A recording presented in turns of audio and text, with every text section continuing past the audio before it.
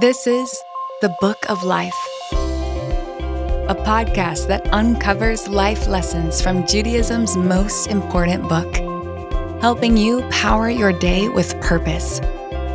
Here is Ruchi Koval.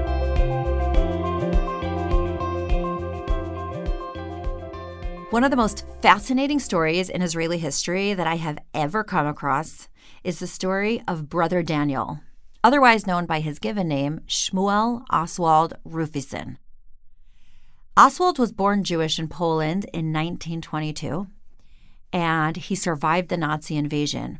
He was actually born right near Auschwitz, and he functioned as an informer. He was able to infiltrate the local police station as a translator under a false identity as a German Pole.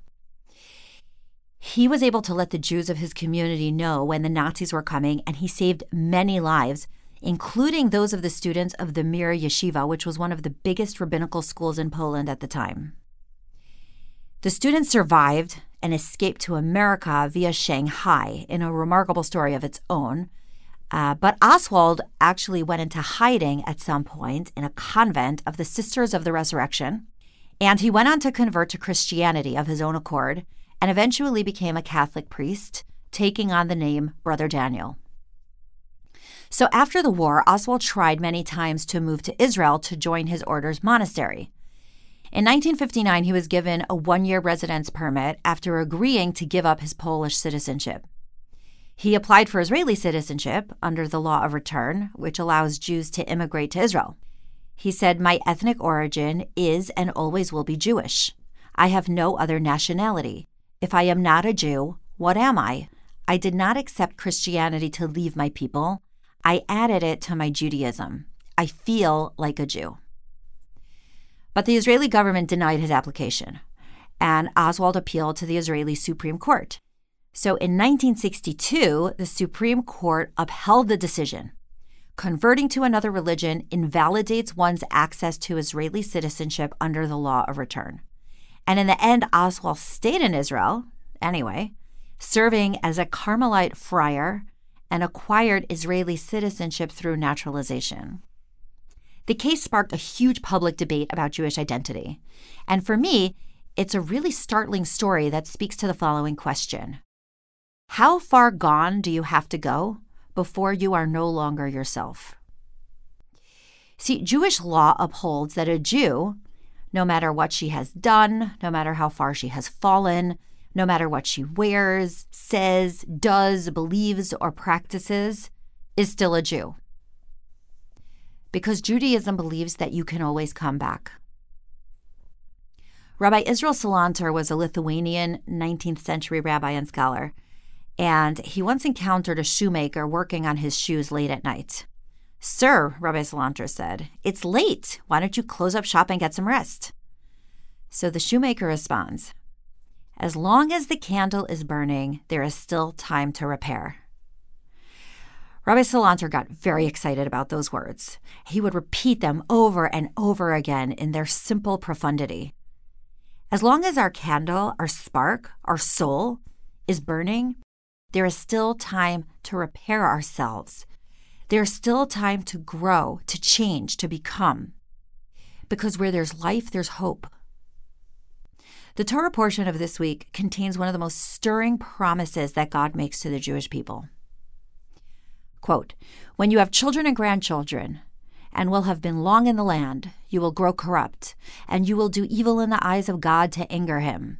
I appoint heaven and earth this day to bear witness against you, that you will perish quickly from the land to which you are crossing the Jordan to possess. You will not have lengthy days upon it, for you will be destroyed. God will scatter you among the peoples, and you will be left few in number among the nations.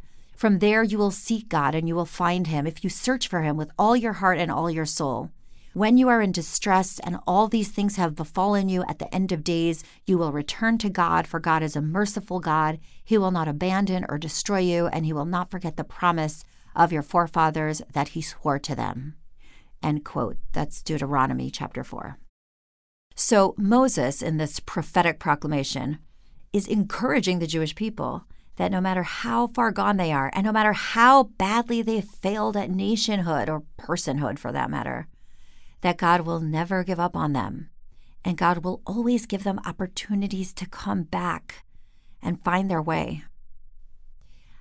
The way I see it, the fact that the Jewish people even exists after all the persecution, all the anti-Semitism, all the assimilation, all the dispersion is nothing short of a miracle. It is the fulfillment of a promise that's over 4,000 years old. Look, we all make mistakes, and we all do things we're not proud of. And sometimes those mistakes, they feel like they define us.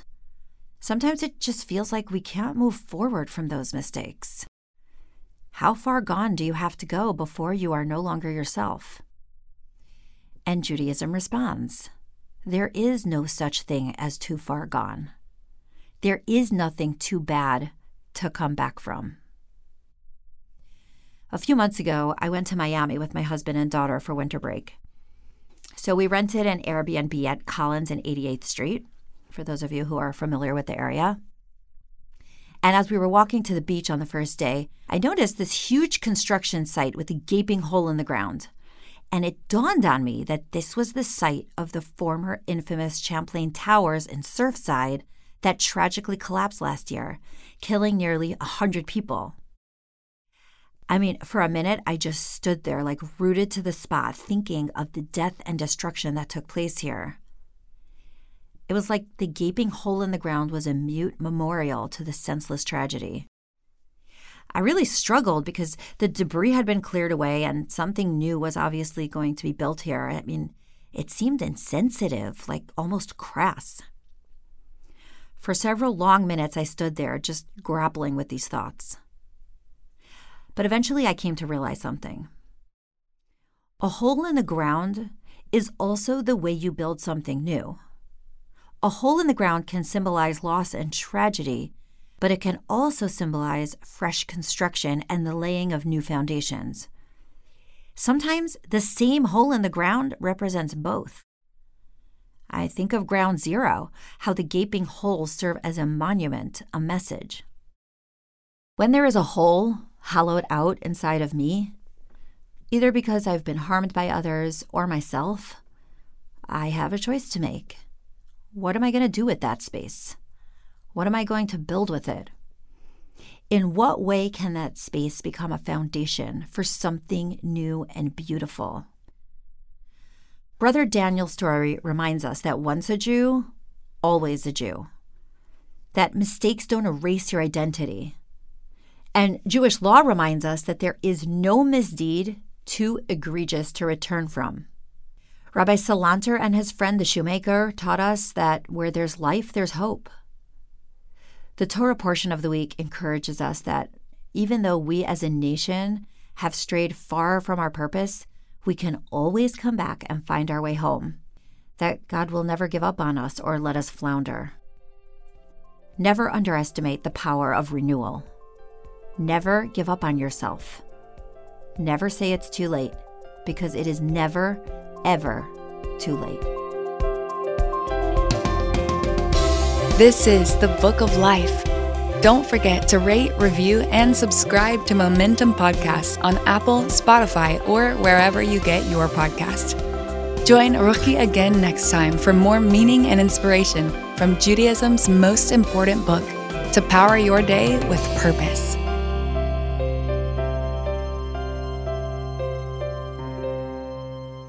You're listening to a Momentum Podcast. For unlimited inspiration, wisdom, and empowerment, visit MomentumUnlimited.org.